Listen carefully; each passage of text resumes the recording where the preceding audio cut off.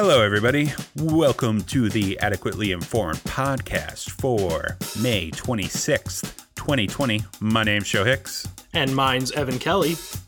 And Evan Kelly, what are we here to do today? Well, Joe, this week we have a very special episode for everyone. For the first time in Adequately Informed history, we were able to secure a guest for our main segment. So stick around. We are going to be interviewing former Warren campaign staffer Casey Sabella, and it was a fantastic interview, gave a lot of good insight. You're not going to want to miss this one. But in general, what we do is we're going to discuss some topics, maybe even bring up some issues. And from there, we're going to discuss them, evaluate everything in the light of facts, trying to make sure that we're discussing things in good faith and making sure that we are doing our best to try to stay adequately informed. Yes, we know we don't know everything. We aren't perfect. And our viewpoint isn't the only one that matters. We are not on the ivory tower. We want to explore things in a way that would be amenable to as many people as possible. We ain't going to argue against the straw man unless we explicitly say we're going to. But Evan.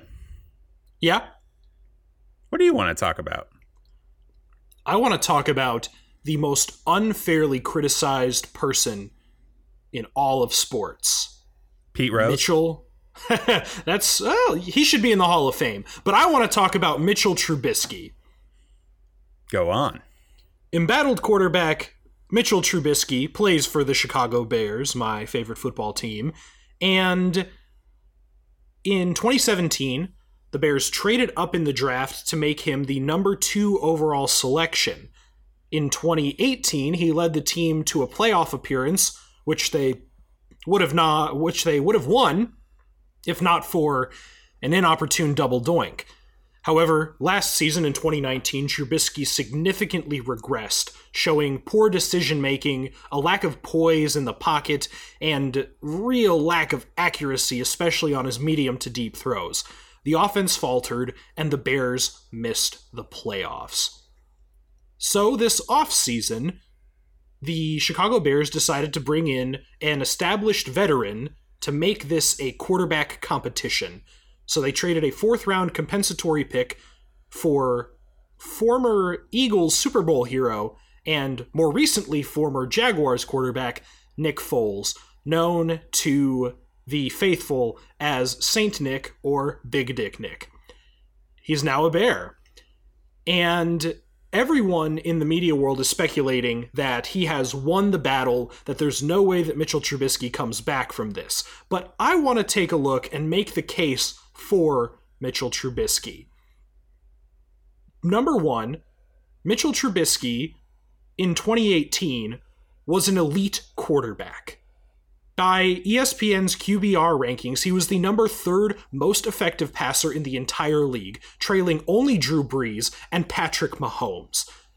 In 2018, when the offense was working well around him and the complementary pieces were there, he was a legitimate franchise quarterback, and he was rewarded with a trip to the Pro Bowl and a playoff start.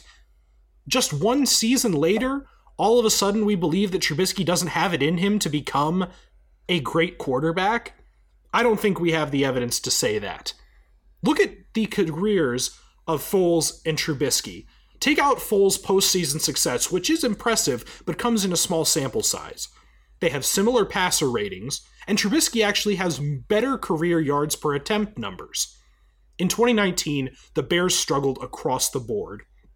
And much of it doesn't fall on the feet of Trubisky, aside from the few issues that I mentioned earlier. In addition to the fact that he was often playing hurt, the offensive line play and defense regressed significantly, which often put him in much worse positions. GM Ryan Pace failed him by trading away one of their biggest offensive weapons in Jordan Howard. And Matt Nagy, his coach, failed him by not updating his play calling. Defenses never had to guess what the Bears were doing, because they already knew. Mitchell Trubisky is just one season removed from elite quarterback performance. And this is why I want to criticize the real villain here. Recency bias. Just because Trubisky was bad last year, we don't get to throw out all of the good things that he has done. Granted, he's not a perfect quarterback, and his selection is always going to be overshadowed by the fact that he came out of the same quarterback draft as Patrick Mahomes and Deshaun Watson, who are unquestionably better players and would have been infinitely better picks for the Chicago Bears. But just because he's not Mahomes or Watson doesn't mean that he is not one of the next 30 best quarterbacks in the league. Mitchell Trubisky is someone who deserves another shot in Chicago. The Nick Foles trade is fine because they didn't give up much to do so. But Trubisky is not done yet, and we can't allow recency bias to cloud player evaluation. Joe, what are your thoughts on recency bias? Oh, it's recent. I mean, outside of this, it's definitely has an effect. Like, just thinking offhand, it's such a powerful effect that, what was it? That, like, when people conduct polls where they ask, which candidate do they like, part of asking the poll is that they don't ask it in the same order every time, because if you have the same first and last person every time, I mean, there's a bias towards people who are first on list, but there's also a bias to people who are last on list, which is part of the recency bias, the last thing you heard. And the correlating thing where there's a favoritism for the first item in a list is the primacy bias. Yeah. The first thing, your attention is whole. The first thing on this, you listen to Evan, now you're hardly listening to me. But yeah, recency bias is definitely a thing, but it's interesting when, evaluating someone's performance on something, because everyone tries to make trends, or, I'm guessing the sports punditry class, trying to see trends out of, the most recent data. And, if Mitch had a very good first season, and then, the season after that didn't have such a good one, you'd be like, oh, he's trending in a downward direction. So we don't have the next data point on that. We don't have the, where next from that, because we can't see trend lines into the future because they have yet to be made yet. So, yeah, I don't know. That's about what I got to say. All of this is to say, I don't know if Mitchell Trubisky will ever become a truly elite quarterback, but it is premature to count him out. Yeah, Joe, 2 seasons? 3 seasons, but yeah. Oh, okay. I was there wrong. was there was a rookie year lumped in there too, but it was a rookie year, so my whole opinion changes now. 3 seasons, that's enough to know. For a TV show, yes. Trubisky, no. Yeah. Yeah. Joe. Evan. What do you want to talk about? I want to talk about something called global budgets. Ooh, go on. Yeah, I mean, from your response to that makes me think that I haven't talked about on this podcast before, which I was scared about.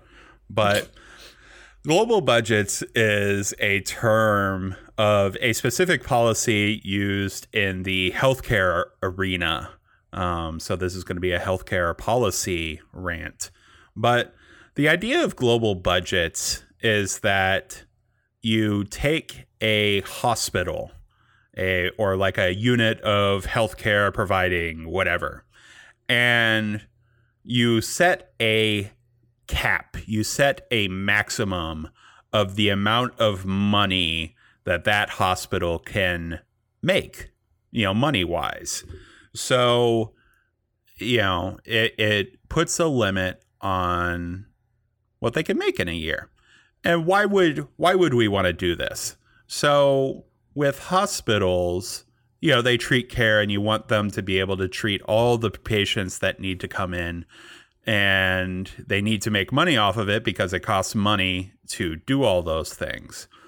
But you also run into issues where hospitals will provide extra services, or they don't. A big thing is that they don't do a lot of preventative care to prevent diseases or prevent illnesses from getting worse, because there isn't a whole lot of incentive to monetarily. There isn't an incentive to prevent someone from having a heart attack when you can have someone have a heart attack and then need to be treated because of that.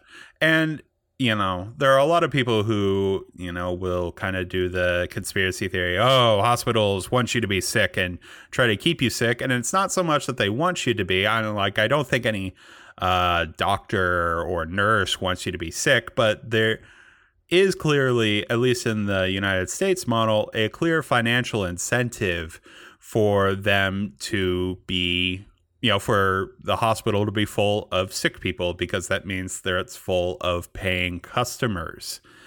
Other countries with private health insurance often cure this by making hospitals nonprofit, but I don't see that being a route we go down in the United States. I mean, I could be wrong, but it just doesn't seem too likely.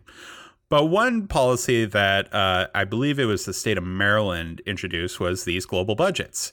So the global budget is set high enough that the hospital is able to pay for basically all their staff and all of their equipment needs, their hospital rent, and all that fun stuff. But there is this kind of last little bit that they decide what they do with it. So it incentivizes hospitals to see few, or not to see, but to have fewer patients, because they're still required by law to take on patients as they're needed. But if they really want to make profit, if they want to make more money, they are actually incentivized to have fewer people in the hospital, which is a reversion of the other incentive structure. And in Maryland, this has led to some good aspects. I listened to a podcast where they interviewed a director of a hospital in Maryland, and he was saying that because of the global budgets, they're like, well, we're seeing a lot of children with issues or this or that, and they become serious, and they come to us when it becomes more serious, and that's really eating into our budget. So what if we sent our own nurse to go and work at the public school system to check in on kids, to help prevent illnesses from getting worse, to help prevent any ailments that they may have from getting worse to the point where they have to come to the hospital and have it treated. It's a lot cheaper to spend money on one nurse checking up on a whole bunch of kids than for the kids to show up at the hospital when they need help. And that they have instituted a whole lot of other programs that deal with helping preventing illness instead of treating it, where that same hospital executive, exclaimed that, sometimes he'll go through his hospital, which is now like half empty because of the measures, and be a little spooked because, the old model was, while it's bad for people to be in the emergency room or be in the hospital because, they're sick and having all these issues, seeing people in beds was a sign to him that, the financial health of the hospital was in good hands. But now it's a good sign of the financial health of the hospital that there aren't people in the hospital, that they can close down a whole wing and not, be in fear of their financial solvency. So global budgets, creating a maximum of the revenue that a hospital can earn seems to be a tool in the arsenal of combating healthcare costs. It's not an end-all be-all, because in Maryland, healthcare costs have continued to go up, but they have gone up less, not as fast as the rest of the nation. And if it came down to a single-payer system, this could be part of the single-payer system to help decrease healthcare costs and incentivize preventative care that otherwise wouldn't happen. Well, this is the first that I've heard of this, but I think it's a fascinating concept because anytime that you want to get something done, you have to figure out the most effective way to do it. And that doesn't always necessarily mean just barging through the door and demanding that people do something a certain way. Sometimes you have to create a system that aligns incentives in a way to get your desired outcome. And it seems like this system does that effectively, at least in the sample size in which it's been tried. Prevention is always cheaper than treatment. I mean, maybe I shouldn't say always, because every time you say always, you end up getting bit in the ass. But enough of the time. Yeah. It is a lot better to be able to change the tires on your car, even though that's kind of expensive. Also, I need to change the tires on my car, so that's why this is in my head. It's better to change the tires on your car than to have one blow out on the highway and then you have to pay for who knows what other repairs and towing fees. So applying that to healthcare just seems like the logical extension, and I think that it is worth looking into and exploring as a policy choice. Yeah, because while I am a supporter of single-payer healthcare, now, I mean, in this show, we go into the pragmatic versus the ideal. I basically support. I will throw my weight behind anything that gets more people healthcare, but, I do prefer a single payer. But, in the United States, we could fight for a single payer, but we still have to contend with the issue that healthcare costs so damn much in this country for numerous reasons. And getting costs down is important for it to be a good public good. And yeah, preventative care is very important. Like, basically, hospitals are like the roadside service of cars. Yeah. Like, it's a lot easier to pull your car into a shop when everything's healthy, get an oil change instead of having your engine blow because it overheated on the side of the road. Whereas, I mean, that's kind of what we're doing now, instead of, getting people in for checkups to, do care that may prevent a heart attack. We're letting people keep going until they have a heart attack, because that's an actual healthcare need that's prescient and can be billed and, make money off of. Whereas global budgets kind of flip it on its head. I think a lot about like ambulances and how much an ambulance ride costs.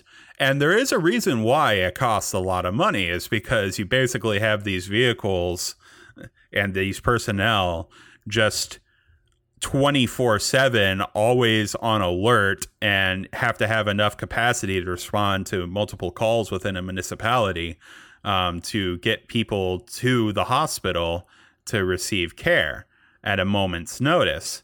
But they are, it is very expensive, but there are also a lot of people who will end up taking, an ambulance to the hospital, or try to take an ambulance to the hospital, because they have no other means of getting there.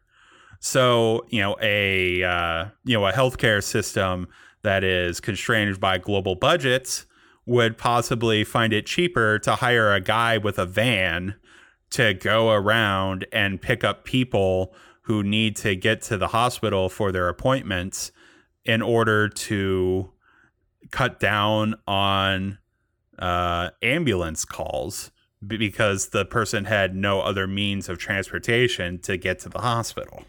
Mm-hmm. Yeah, cutting costs is definitely one part of the equation that is not nearly explored, because we want to think that if we just pay for everything from the federal government, we can bargain everything. But as we know, that's not always the case. There have to be clever ideas of how to cut cost. So, well, especially when it is in terms of healthcare, it just seems like such a no-brainer because typically the lower cost options are better for people. It's better to have regular doctor checkups than to have some sort of emergency, which carries a much higher risk of death. So it seems like a clear case where the incentives are properly aligned and it just makes too much sense. yeah.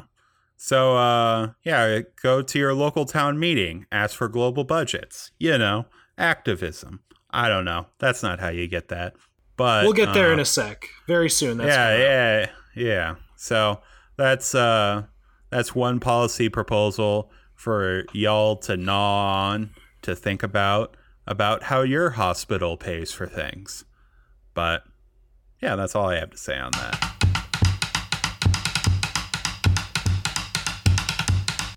So this week on Adequately Informed, everyone, we have a very special guest, and it is the first guest in Adequately Informed history. So we are very excited. Our guest this week is Casey Sabella. Casey is an experienced political operative who has worked on campaigns and won campaigns in various areas of the country. She'll be able to tell you a little bit more and get into some of her background. I know Casey from our days competing in college speech, although I am fairly certain that she beat me in every single round, so it wasn't much of a competition. But she is wonderful, and we are happy to have her. Casey, welcome to the show.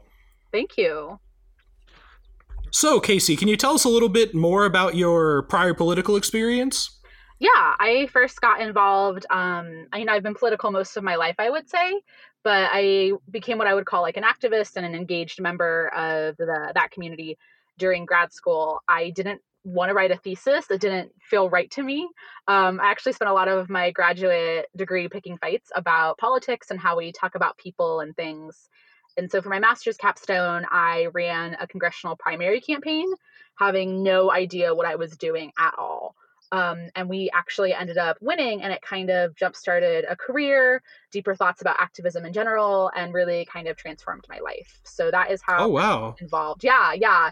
It was crazy. It was like me and one other student running this primary campaign. None of us, it was a first-time candidate. We were first-time anything on any campaign in any capacity.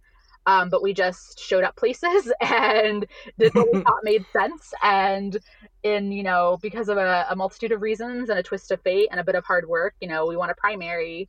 And it wasn't like a hotly contested primary or anything. Don't get me wrong. We were in Indiana. But that's where I began. Hey, a win's a win. That's awesome. That's what I like to think. A win's a win. Yeah, it seems like Absolutely. With political operative work, once you get that fat dub, you're in. Yeah, there's definitely a hook, is what I would say, but same concept. So. Yep. So that was. Can you tell us a little bit more about that race? It was a primary. Was it state level, national level? Yeah, it was congressional. I was working in Indiana's 6th district. I worked with Jeanine Lee Lake when she first ran for Congress in 2018 in the primary. She is running again, but that first time, she declared her candidacy because, like many women around the country, she watched what happened with Trump and was obviously really upset. She was a nonprofit chair. She worked as a journalist for many years, and she decided that she wanted to be engaged in a different way than just, her community activism and her time that way. And so she decided to run for office, and through a mutual friend, introduced the two of us. And we were like, what if we just did this thing? And what if we did it together?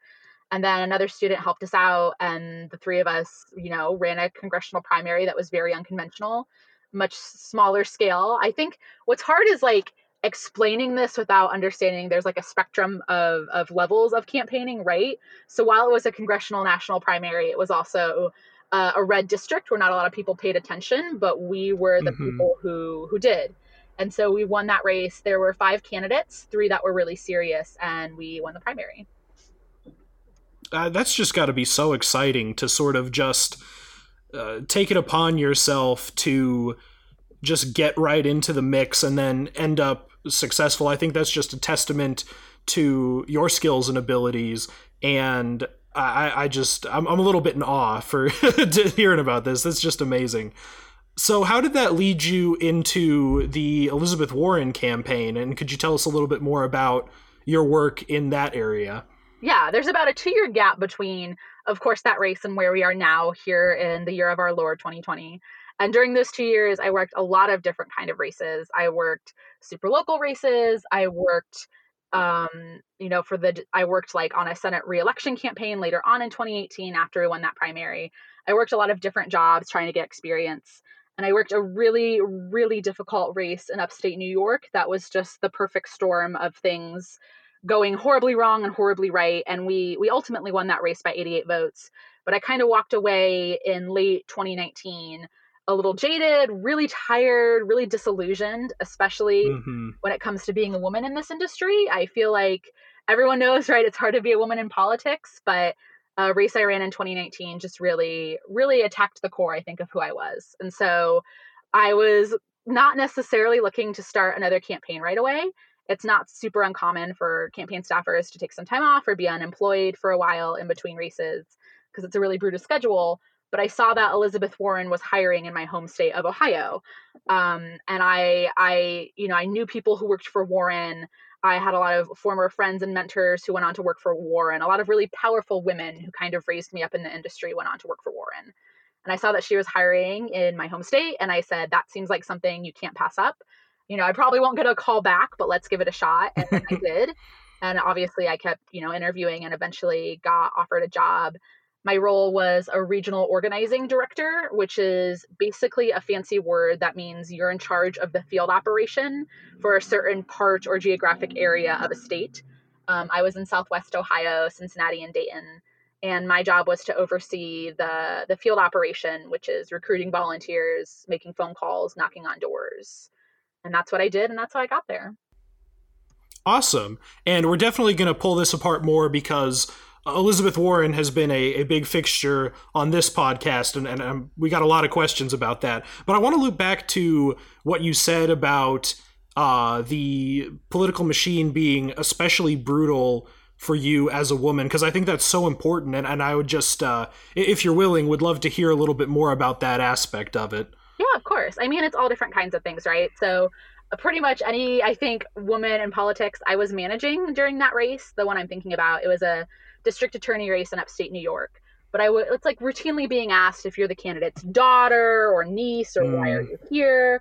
There's small things. Sometimes men get really aggressive, older men like out in the community at events, and they'll just say to you, what's a pretty young thing like you doing in politics? Like, ha ha ha. Oh gosh. You should get married and settle down. And it's like, obviously that's egregious, but it's also makes a lot of sense to the 60-year-old man you're probably talking to. So there's like small things, but the industry itself is also, as I'm sure you can imagine, can be really problematic. Campaigns almost have, it's not, frat-like culture is not quite the way to describe it, but on bigger campaigns, there have been some issues with like drinking, and you have a lot of young people in a small space fighting for things they really believe in with not a lot of oversight. And typically politics is run by the young people who have the desire to work 15-hour days, 7 days a week, right? So it's like, it can become a really toxic culture really accidentally.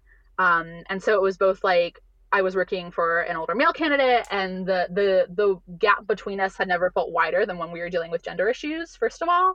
Also, there were some issues where contemporaries and partners who I knew in the area weren't being treated well by men in positions of power. So, protecting the people and the other players in this, I basically had to report some inappropriate behavior and kind of be the backbone of a region and of a campaign in a way I didn't expect to be. So it was both like the everyday raindrops, but something bigger too that caused me to really be tired after that one and want to sleep for a while. Yeah, I can't even imagine having to put up with it kind of coming at you from all directions. And so it's unfortunate that you had to deal with that so acutely in that race.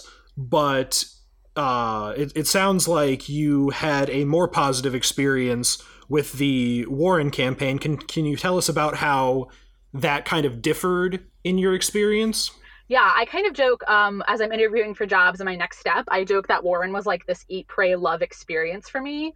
Where I was, you laugh, but it's true. I was like reminded of why I started this work and why I do it and why I love it. They just built a really wonderful and exceptional team of very, very kind and wonderful people, a lot of which were women and people of minority status. And so it was just a uniquely special group. And we were also unionized, which makes a world of difference where there's some kind of body, you know, looking out for people on campaigns.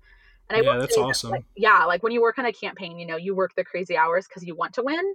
And it's a unique breed and a unique industry, certainly, but it can also be really helpful to have a body to protect you and have structure. Oh, absolutely. So I think with certain campaigns, it can really help to have someone who is really inspiring or visionary leading the campaign. And I think it's safe to say that you found that in Elizabeth Warren. Can you tell us about what aspects of her message resonated with you? Yeah, I think, you know, broadly, I really like to, whenever possible and when it aligns with my beliefs, support women candidates. You know, a lot of my research, I got my master's in communication, but I focused on politics. Now we talk about women in politics. And I just learned that the gap that women have to cross to be able to win an election is so much farther than men. So generally I love supporting women candidates, especially progressive women. But what really hit me, like really made me fall in love with Elizabeth Warren, for lack of a better phrase or word, is I went to see her speak in Columbus with my sister, like way before, almost a year before I got, you know, hired on her campaign. And we waited outside to be in the front row, and we were really excited. And she told the story about when her dad had a heart attack and her mom, you know, got a minimum wage job and went back to work and saved the family, and how strong her mom was and how much it meant to her family. And she talked about how now a minimum wage job like can't save a family. It's not enough money, it's not enough resources, the world has changed. And she just wants to fight for people to have that opportunity. And obviously I'm paraphrasing and glossing over, you know, some really lovely parts of the story, but it was just, she was so human in a way I don't think female candidates often get to be. And she was so smart and so wonderful. And my sister was holding her Elizabeth Warren sign upside down and aggressively shaking it. And I was like, Carly, what are you doing? And Elizabeth just leaned over and said, don't worry, I like it that way. And it was so That's wonderful, wonderful. right? Like I just like melted in a puddle. But you know, first of all, it was like that wonderful experience we had, but also former teachers who were single moms who come from a working class background don't really get to run for office. And the fact that she got that opportunity and made so much of it inspired me every day. So I could talk about Elizabeth Warren for hours, but what it came down to was she was a different kind of candidate that you don't see, that didn't, I feel like, for me, compromise any parts of herself. And that was so inspiring. Yeah, it's interesting that you bring up that story that is very foundational, I think, to her status as a politician, about her mother being able to get a job at Sears and bring the family back from the brink of ruin. In the lead up to this recording this week, I read her book, This Fight Is Our Fight. I don't know if you've read it or are familiar with it, but she does tell that story. And basically at every juncture in her life, she understands that America used to be built to give people second chances and third chances, and it wasn't so punitive as it is now. That's, I think, what stood out to me the most reading her book, is just the degree to which she gets it, whatever it is.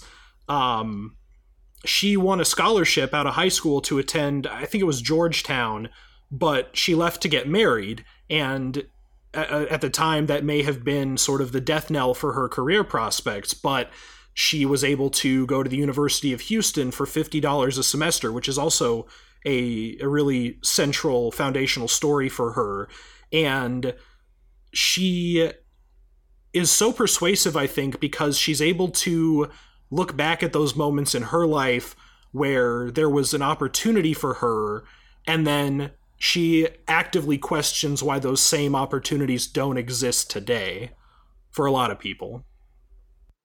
Yeah, no, I agree with that take definitely. And Yeah, and she just does such a good job of threading the narrative and the experience and with the policy in a way that I think is truly exceptional. Like for some people, the fact that they went to a community college isn't a story, but when Elizabeth Warren tells it, it becomes this bigger cry for accessible and affordable education. And I think that's really smart and really well done on her part too.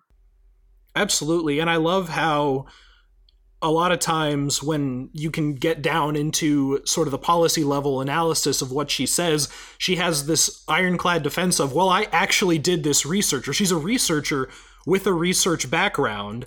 And I just think she speaks from a place of very high credibility and authority on most of the topics of which she addresses. Yeah, I definitely agree. And if she doesn't, she does her homework. And that's something else I really valued about the campaign too, is it was a bunch of people who love doing their homework. And I said, "Oh, good, I'll fit in here," um, because I like to it was common knowledge that we enjoy checking and double checking and reading and doing thorough research before putting out a policy or putting out an idea. And I think that's something that I wanna see broader on a scale in life, right? Like I love the Mm-hmm. research and the accountability and the way of producing it as well. Well, yeah, with the type of people that would be inspired by Elizabeth Warren, it does sound like a good campaign would, or a good campaign environment would come of that, where people honestly want to go and do the work and try and better everything.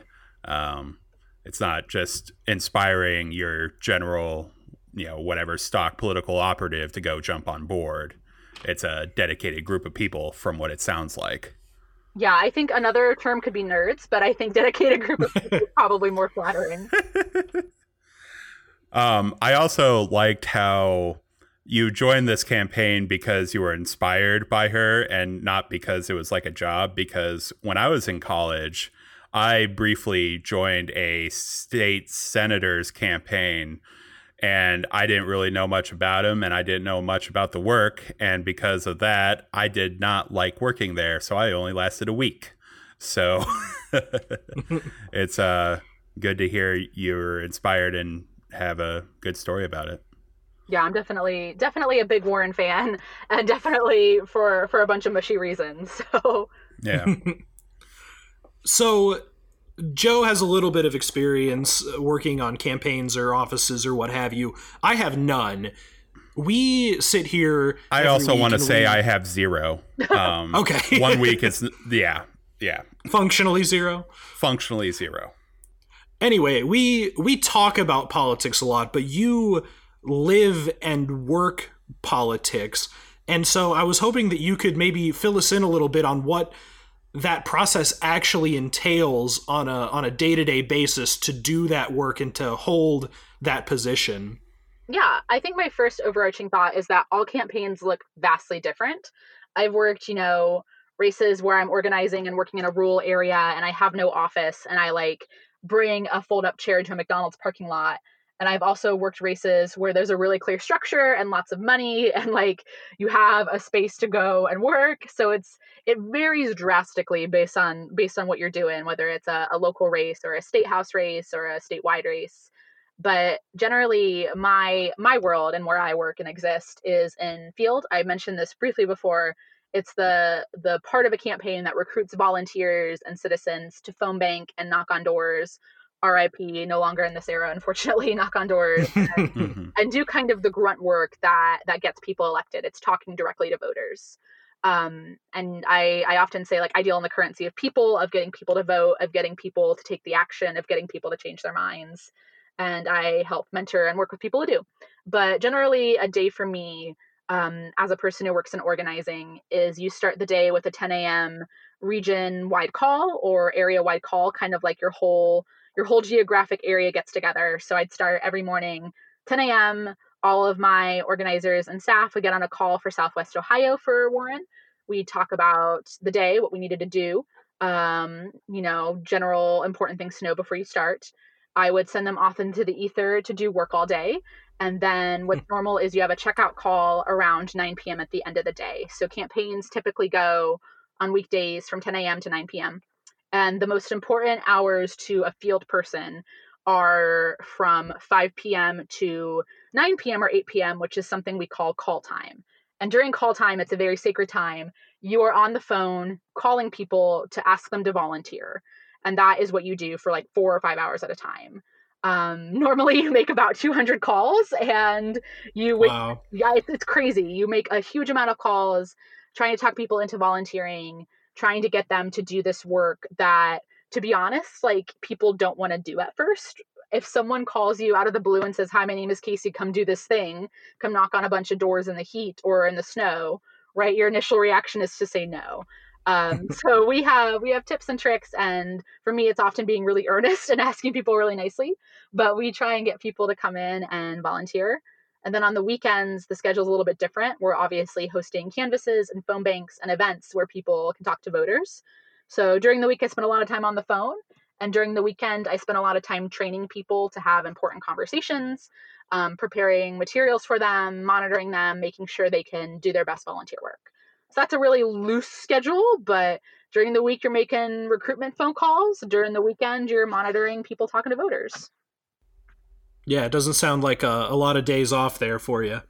No. We had, some campaigns give you like 1 day off a week where you get time off, but generally once you dive in, it's like, all right, for the next 6 months, this is what I do now. It's great.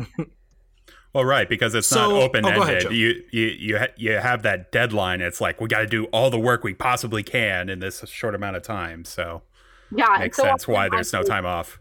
Oh, yeah. And so often I'm like, I could go home, but what if this 1 hour of work is the difference between us winning and losing? And that's very illogical. Like, most races aren't won by like a couple of votes or a field margin. But to me, in my brain, I'm like, I have to do it. So, yeah.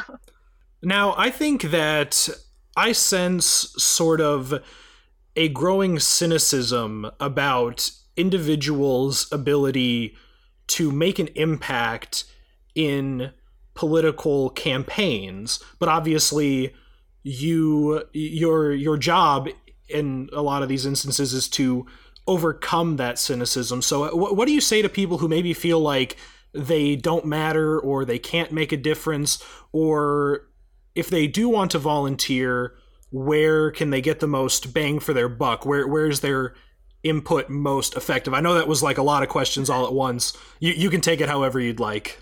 To be fair, I've been asked that question by people out in the field over and over again, right? Like volunteers think about giving up, or they're not sure, or you have them on the phone and you're like, come canvass with us this weekend. And they're like, I don't know. What difference does it make? For me, I think I try to stress that a lot of times like maybe you just didn't realize how big of a difference you were making, right, when you volunteered. And I know that sounds cheesy, but I think sometimes we're not great at saying how your actions will get someone elected or how the work you do manifests or translates. Because in campaigns, you do a lot to get a little. That's the name of the game. But I like to think of it this way. One person knocks on your door. You convince one other person to vote. If they tell their husband or their wife, hey, this kid knocked on my door today and they told me about this great candidate, that's another person.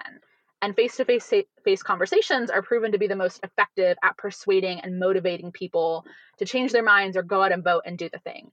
So yeah, we could spend more money on running advertisements, but you know what's more powerful than that? Someone talking to you face-to-face and talking to you as a human, as a voter, as a citizen, as a neighbor. So I kind of bring up the fact that one, scientifically, this is what works best, even if it feels like you have to do a lot to get a little. And two, what is unique about, I think, having a conversation with a human is that the ripple effect, I think, is stronger, and the way it manifests is more significant and sticks with people. Certainly the things we remember about politics are speeches and moments of really good communication rather than necessarily a ad you see on a billboard or a stagnant appeal to make you vote or make you think. So I think I try to stress it's the most powerful thing to do. I try to stress that sometimes the benefits aren't always clear, but on election night, you can see it pretty clearly, right? And you can feel it. And I think even when I'm at my most downtrodden, and when my volunteers are the most downtrodden, I try to remind them, you don't want to wake up the day after an election and feel regret.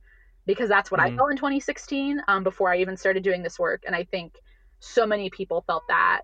Like maybe I don't have definitive proof as a average person that knocking on doors is the most powerful thing in the world. Maybe I haven't read the articles, but at least doing that feels better than waking up with regret the next day, right? So those are some spitballed thoughts. I can elaborate or make those make more sense as needed. No, I think that made a lot of sense. It's fascinating. I never realized that there was actually the research and the evidence to suggest that it's the face-to-face contact that sticks with us the most. I think that's honestly very persuasive to know that that is the best way to go. But unfortunately, that, as you mentioned earlier, that avenue is largely gone right now. So how can a political campaign compensate for that loss of the face-to-face interaction in the face of this freak global pandemic? Yeah, I think first and foremost, we're still figuring that answer out. This is like something we've never seen before, certainly. And so a lot of campaigns are grappling with the question and trying to figure it out. I did a lot of volunteering after Warren dropped out. The Ohio primary, as you may or may not know, got moved. They were like, it's safe, so we're just going to move it to someday. And then eventually the state legislature decided to have it in April, but didn't really advertise it. And they said, we're doing only absentee voting. But they eventually opened the Board of Elections to have some no contact voting because it was just such a mess getting ballots out and communicating the word. So I did a lot of phone banking during that period of time where we couldn't canvass, but I thought it was so wrong that we moved our primary and didn't tell people. And it was heartbreaking because I would call these older voters who vote religiously, and they would say to me, oh, I didn't even know it had been moved. I read the newspaper, but no one reported on it and no one told me. So I phone banked for like 50 hours during that time. And I got pretty good. Yeah, it was a lot, but it was also how I kept myself in check because it was the beginning of quarantine and I had no schedule. So I learned a lot about how to like be warm over the phone. Not that I didn't already know a lot from my campaign work, but I really started to appreciate how powerful a phone call can be, how much you can get done. And if you have a lot of people making phone calls, you can talk to a lot of voters. Something else the campaign I volunteered on also did is if a voter didn't have a printer to print out an absentee ballot, they would drop one off. So during the day, the campaign staff delivered all these absentee request forms. And then at night, everyone made phone calls and all the volunteers and staff were in a Slack channel. And it was often filled with wild memes and conversations and snippets of whatever strange thing had happened to us on the phone. So I don't think we have like campaigns and staffers in general have a definitive, like, this is the future of quarantine organizing. But even in that urgent situation, I saw us learn to bond more online. I saw people finding creative ways to leave behind request forms and notes about being, hope you're doing okay, here's what you need to vote. And I saw some measures to be creative. I think it's a lot of the same work. We're just doing it over the phone. And I really hope we find even more creative ways to do it as well. Yeah, absolutely. So you mentioned absentee ballots as a player in all this. And I'm sure you're aware of this looming battle going on in California about essentially the governor's right to expand absentee voting access to the citizens. What are your thoughts on absentee voting and voting access more broadly? Yeah, I think absentee voting is great. I think we make absentee voting really, really hard depending on what state you're in. I know that states have obviously different guidelines and a lot of freedoms, but until I worked campaigns in several different states, I don't think I realized the magnitude in which voting laws are so different and how easy or harder it is to get an absentee ballot based on where you are. So in Ohio, we had this really big problem where you had to print out a form. You cannot request one online. You have to print out the form, mail it to the Board of Elections. They mail you back a ballot. You mail the ballot back to them.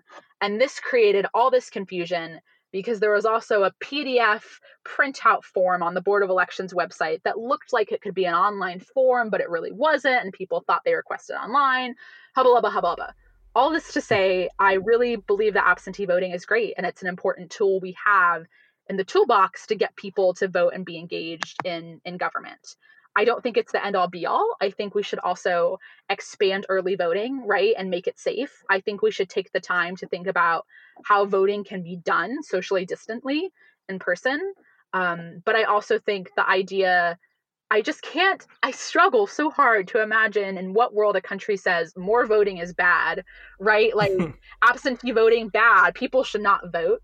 No, research shows that absentee voting is secure. I can barely get people to print off a request form, let alone two to try and commit voter fraud. That's a joke. So yeah, I think absentee voting is important and we should certainly expand it and governors should be able to do that. And the president suddenly, or anyone taking interest in what a state does or does not do with voting, one, my thought is, why didn't you care before now? And two, my thought is, why should we ever stop a person from voting? Because they might be the wrong people. I know, it's the worst. Yeah, I know, it's crazy. So the George Soros initiative for voter fraud isn't working out as well as you hoped it would? No, unfortunately not. Yeah.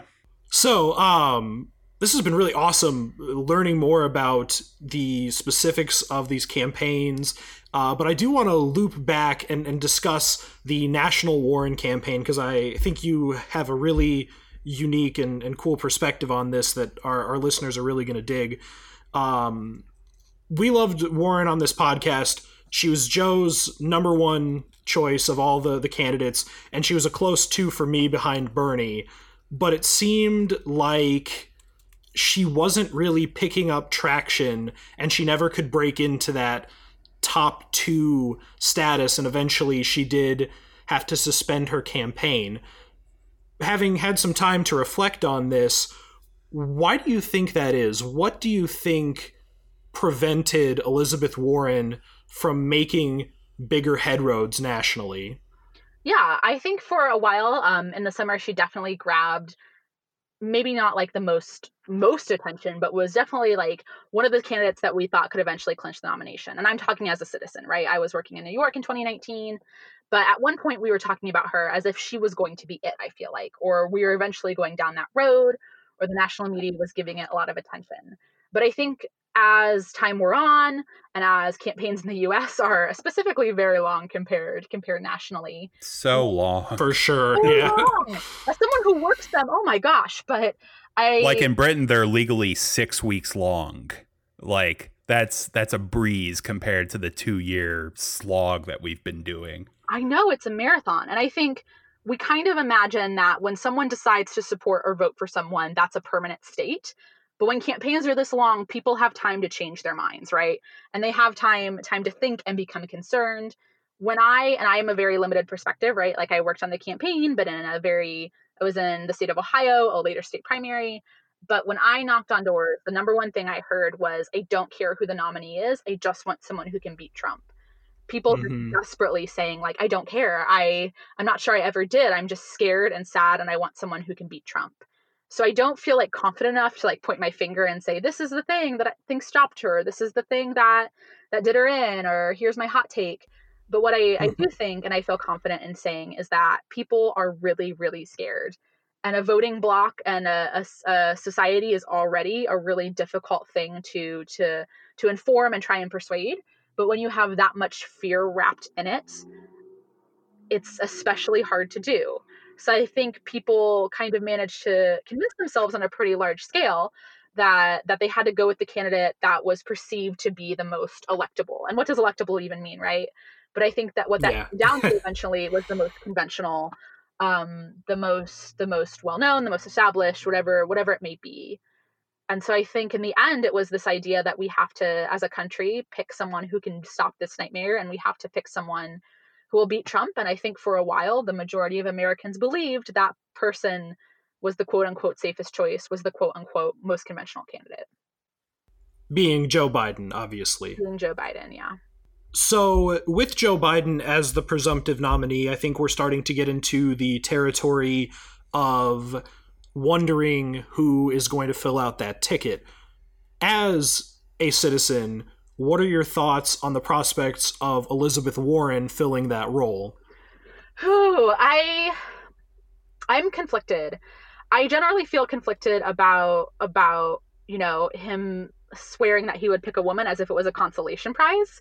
I know I should be excited, and I am on some level, but there's also this bitter part of me that listens to Not Ready to Make Nice by the Dixie Chicks way too much and reads a lot of really angry feminist literature that is still unhappy and always going to be a little sore about the fact that we're here and the fact that this is what Joe Biden has decided to give us as a consolation prize. But all of those complicated emotions aside, I want someone to be Joe Biden's vice president that will make him a better leader and that will generally push him to be more progressive. And I'm not sure that Elizabeth Warren being the vice president will necessarily give her some kind of edge to push her progressive ideals. I think she's extremely pushy just being a senator in the best way possible. And I'm not sure she needs that to change this administration. And I'm not sure that her being in that position is the best way for her to work and fight. I've seen the conversation on kind of the Warren Twitter, what we call the Warren fans who all live on Twitter. That was self-explanatory. Probably didn't need that explanation. But I've seen this dialogue back and forth of like, would you rather have her be Senate Majority Leader or would you rather have her be Vice President? Blah, blah, blah, blah, blah.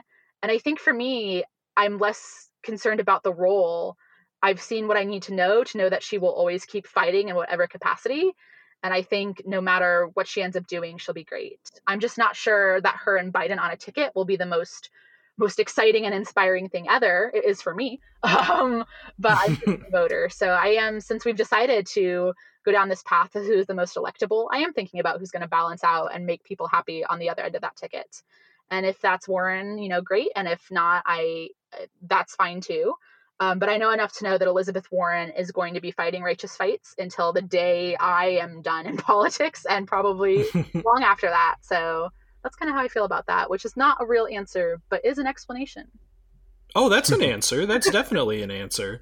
My thoughts on it are that I'm a little wary about taking her out of the Senate because I think that she is such a strong fighter and a great advocate in that role. But it's shaping up to look like it's going to be a senator anyway. And of maybe some of the options, I think Elizabeth is the strongest. I think Kamala Harris would be fine. I would be very apprehensive about Klobuchar. But if not Warren, who are you kind of thinking of then? I mean, I would love to see Kamala. I think she's just absolutely magical. I think she is a good leader. Like, politics aside, I think she would do a really, I would be excited to see her up there as well. So I think that would be someone that I think would be a good fit for Biden, a good fit on that ticket. Other than that, it's hard to fully imagine who else. It's an impossible job, right? I think Rebecca Traister, who is one of my favorite feminist authors and writers, wrote this really wonderful article that was like, whoever is Biden's vice president is in such a catch-22. And it's going to be this really, really hard job, right? You're, for reasons spoken and unspoken. So I think my general thought is I kind of am not hoping necessarily for anyone because I think it's just such an impossible job to have in the first place. Yeah, absolutely. There's definitely that degree to it. And it seems like balancing the ticket is going to be pretty important because, as nonsensical as it may seem, there is a wing of liberals who are still not convinced that it's worth voting for Biden over Trump and that they're just going to sit this one out. What do you say to those people who are disillusioned and fed up with Biden? I feel it a bit myself, not enough to sit this one out, but I think that's a very real emotion that people are having right now. How do you approach that? How do you quell that concern? Yeah, I think I have a couple of thoughts. I think a lot of times when we talk about that dynamic of progressives sitting this one out, we talk about Warren as if she's a solution to that, right? And I think, I was in the middle of it certainly, but there were a lot of progressives that weren't happy with Warren, a lot who were, and there was so much infighting going on. So I think we sometimes envision Warren VP as this magical solution to progressive discontentment that is so much bigger than her, and that is so much deeper. So that's my first thought on that. My second thought is that there are so many cool candidates and so many cool races all over the country. There are progressives running in these red districts in Ohio for state rep. You might find a local councilman who's really progressive, right? I think there are a lot of cool people running cool races all over the country. Some really progressive people that are still in primaries to be the nominee in blue congressional districts, right? There's so many cool races going around all over. I think people who are disillusioned with Biden, the bigger question for them is, I think they should think about, I hate giving unsolicited advice, but I guess it's kind of solicited. I think they should think about. Oh, it's very solicited. Yeah. Well, I think it's a question of what do you stand for, right? I think it's really hard to just be passionate about a candidate, but it's so much easier to do activism and campaign work and be passionate about issues or movements. And for me, I want to fight for candidates who treat women and minorities well. I want to fight for candidates and movements that value women and public education. And those are like the three things that kind of light my way. And I think this work is really hard to do and really disillusioning. And for many people, Biden wasn't, myself included, obviously, I worked for Warren, Biden wasn't the outcome we were hoping for. But I think there are so many movements and candidates and issues on all levels that you can put the work in there. And I think this is my last thought on this, we really hate nuance in politics, and we hate nuance in the way we talk about things, right? But for me, even if I'm not phone banking for Joe Biden, if I'm fighting to get a wonderful person elected to Congress, or if I'm fighting to get a wonderful state rep in, I'm probably calling Democratic voters. I'm probably reminding them to vote. And while the science isn't perfect, that impacts national politics, right? So I think it's really easy to find races, candidates, and issues that you are for if you're disillusioned or unsatisfied with Biden, and fight for them. And as a result, also help to fight the broader issues, such as getting Trump out of office, just in a way that maybe makes you feel ideologically okay, or makes you still feel like you're doing the right thing. So I think it's just a matter of, like, I don't know, if you're a progressive and you're like, I just don't know what to do, I would first of all tell you to take a break, because breaks are great. And I probably suggest a glass of wine, because that is also my go-to. But after you take some time to process, I'd say, all right, maybe Bernie made you passionate, but you're in this fight for something bigger. What is that? Find people and movements that stand for those things and go fight for them. And in the process, you'll remove Trump from office probably, and still feel good about being true to the values that you believe in. I think that's really sound advice, and I think that was really well said and summarized. I guess I just fear that we're running into this phenomenon where our political attention is so increasingly nationalized that we don't even think to look for the local races and the local candidates. How do you think we go about bridging that gap and getting people invested in races that don't grab the headlines on the New York Times? Yeah, I think you find your county Democratic Party and you walk into their once a month meeting, and I guarantee you half the candidates locally are going to be there. And you can meet them and go through a county party meeting, which is one of my favorite things on the face of the planet, and I'm not joking. And right, like, a lot of times local politics have meetings and groups and really consistent schedules, and they will happily invite you in and welcome newcomers with open arms, almost to a point where everyone fixates on you and they're like, who's that new young person? Let's offer them cheese slices and make them feel really excited to be at this county Democrats meeting. So I think there's lots of ways, if you're just willing to show up to, I guess now a Zoom call, but before I would have said a county meeting or a local group, and find ways, to get involved. Obviously, some areas are more active than others, but I've known pretty small red cities to have multiple progressive activist groups and multiple wings and ways to get involved. It's just a matter of, typing in on Facebook progressive groups in insert your city name here, or looking up your county Democratic Party. And granted, that first meeting, they might be a little more moderate than you are. They might not talk the way you'd like to, but you'll probably get introduced to someone through that, or find out about a sister group and then find your passion that way. So I think unfortunately, it's a lot on the person and the individual to show up or do the Google or get involved. But I've never met a county Democratic chair who wasn't excited to have some new people in the space. And I think once you start doing it, it's really hard not to. Like, now that I'm so checked in politically, I can't not be thinking about state races and state house races in Ohio. I can't not be thinking about Columbus City Council, right? It gets in your brain. So once you develop the habit, I think it never goes away. And to develop it, you just got to show up. Yeah, it's interesting. Like, even from outside, from a campaigning perspective, people don't quite understand how powerful just showing up can be, especially in local politics. Like, there are so few people who are interested and so people who normally show up that if you just become one of those normal people who shows up, all of a sudden you're like a regular person in it whose opinion at least somewhat matters. Oh, totally. And those like political people will take the best care of you. I love Democratic moms whose kids have all gone off to college and moved out, who will just like welcome you into their home and feed you and like, you will gain a whole second family if you get involved locally, because odds are the people there are happy and glad that you're part of the movement. That's excellent. I definitely think that that gives me personally a good place to start to see what's going on in Marion County and just take a more active approach there. So, Casey, as I understand it, you are taking one of those breaks right now, but when that break theoretically is over, what's next for you? What are you looking for? I'm not sure. This is the longest I have not worked on a campaign in 2.5 years. So it's been really like eye-opening in a lot of ways. I'm like running again and sewing again and doing things that I left at the wayside to work long days and long hours. But I am getting ready to bounce to the next step. I'm not entirely sure. One thing I love about campaigns is I love big campaigns. I love the energy and I love a big team. And I love being with people who think like you, fighting for the things that you believe are important. Like, I think it's magical. So I could see myself, being on a big state operation in a battleground state would be awesome, or even a state that's trying to become a battleground state one day.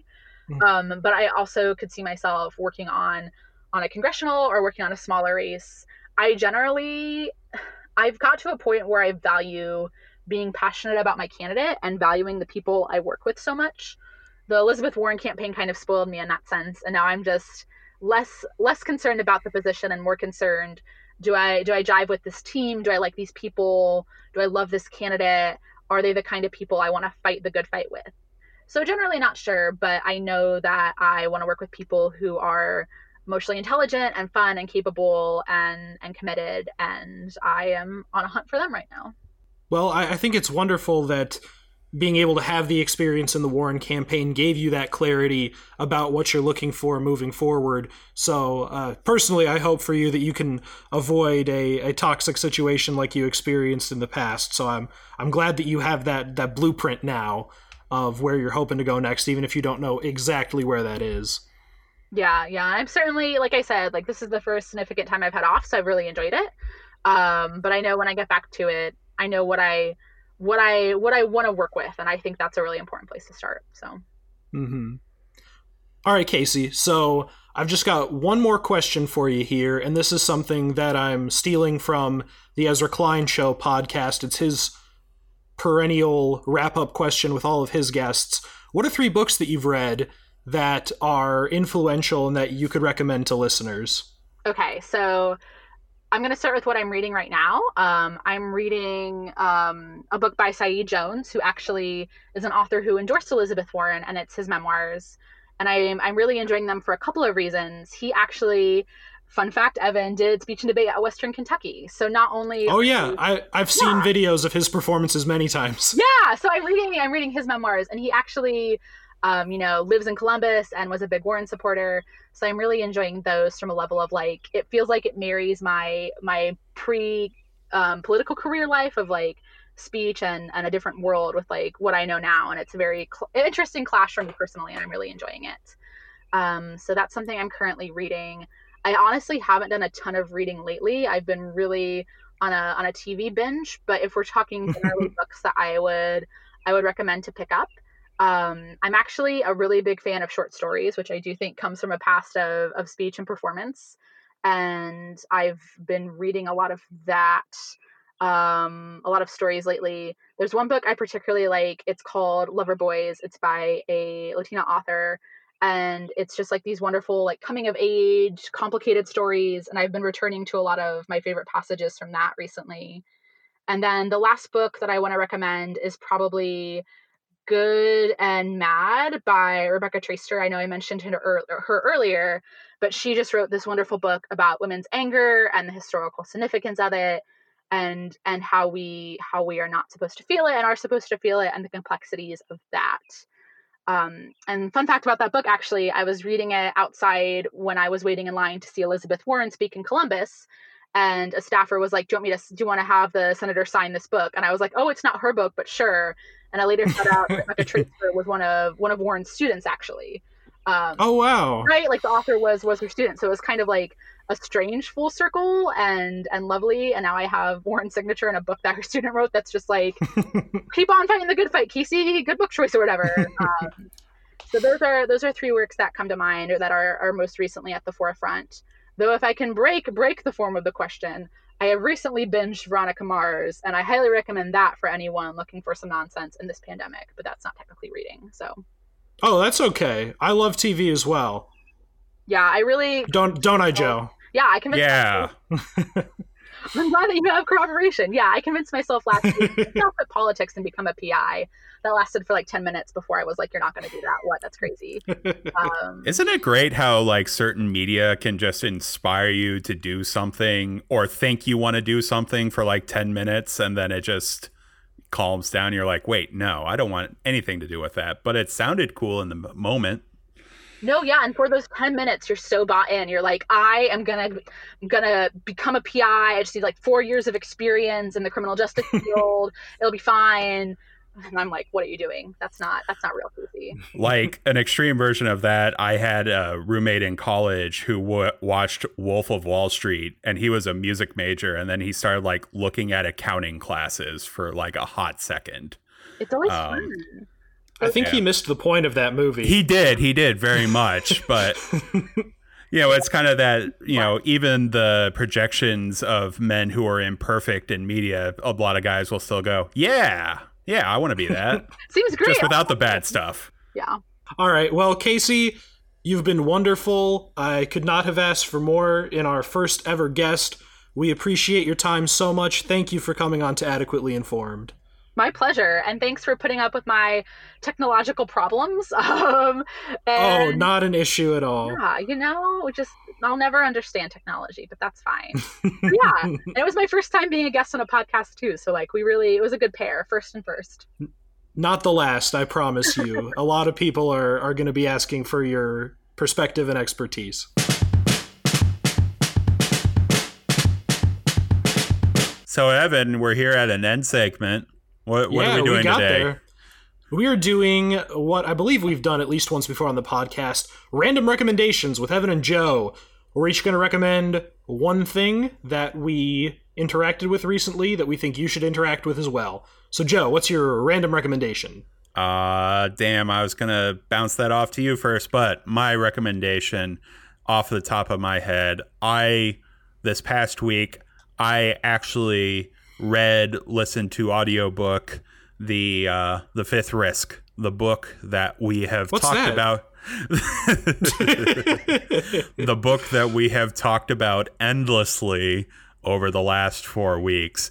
I finally got around to consuming, and I can't recommend it enough. When I read it, it ended up somehow it had this magical quality of being a real page turner, talking about people who forecast the currents in order to search and rescue people off who have fallen into the ocean.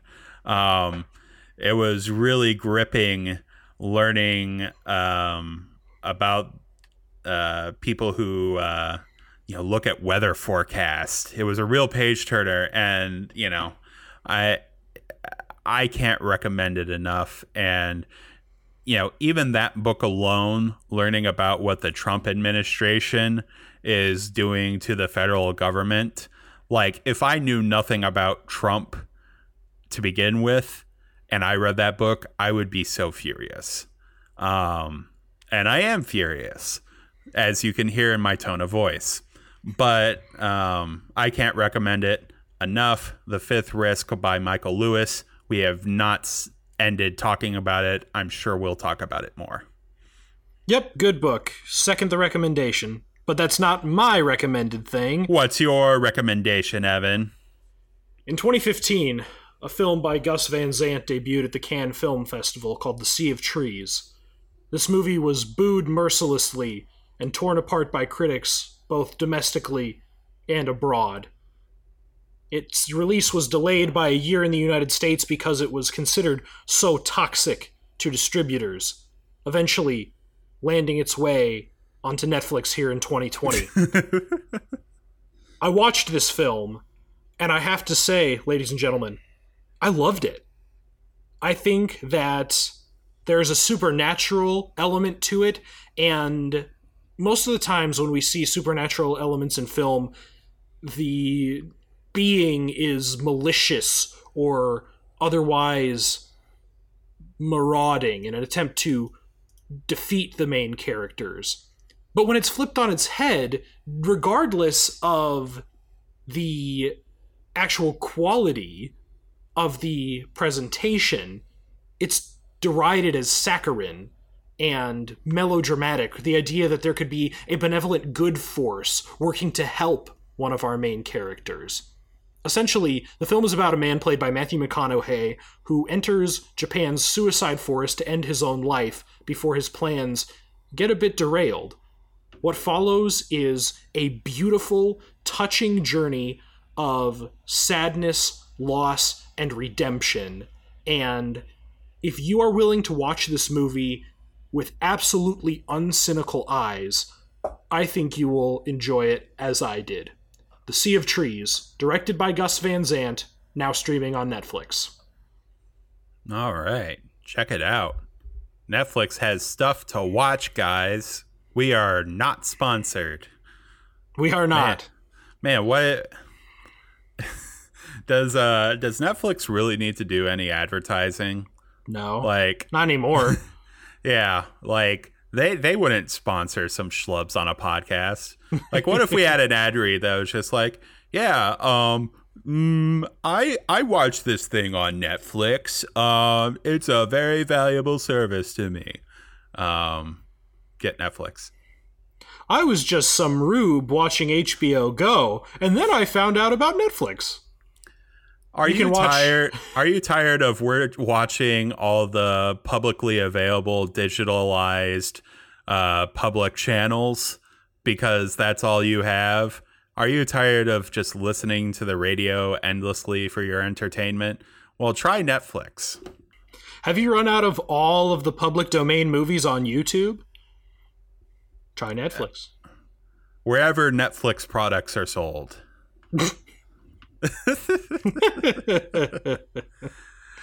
Well, anyway, I think that's a good place to end it. I hope you've liked this episode, especially our interview. We hope that you like that. And if you have any recommendations for possible guests, hit us up with those. Maybe we'll reach out to them, see if they can come on and provide their perspective that we hope is adequately informed. But we'd also like to thank Anthony Hitch for the music as always. Thank you again for listening. And Big thank you to our guest Casey Sabella. Yeah, big thank you. And my name's Joe Hicks. Mine's Evan Kelly. And we hope that you've been adequately informed.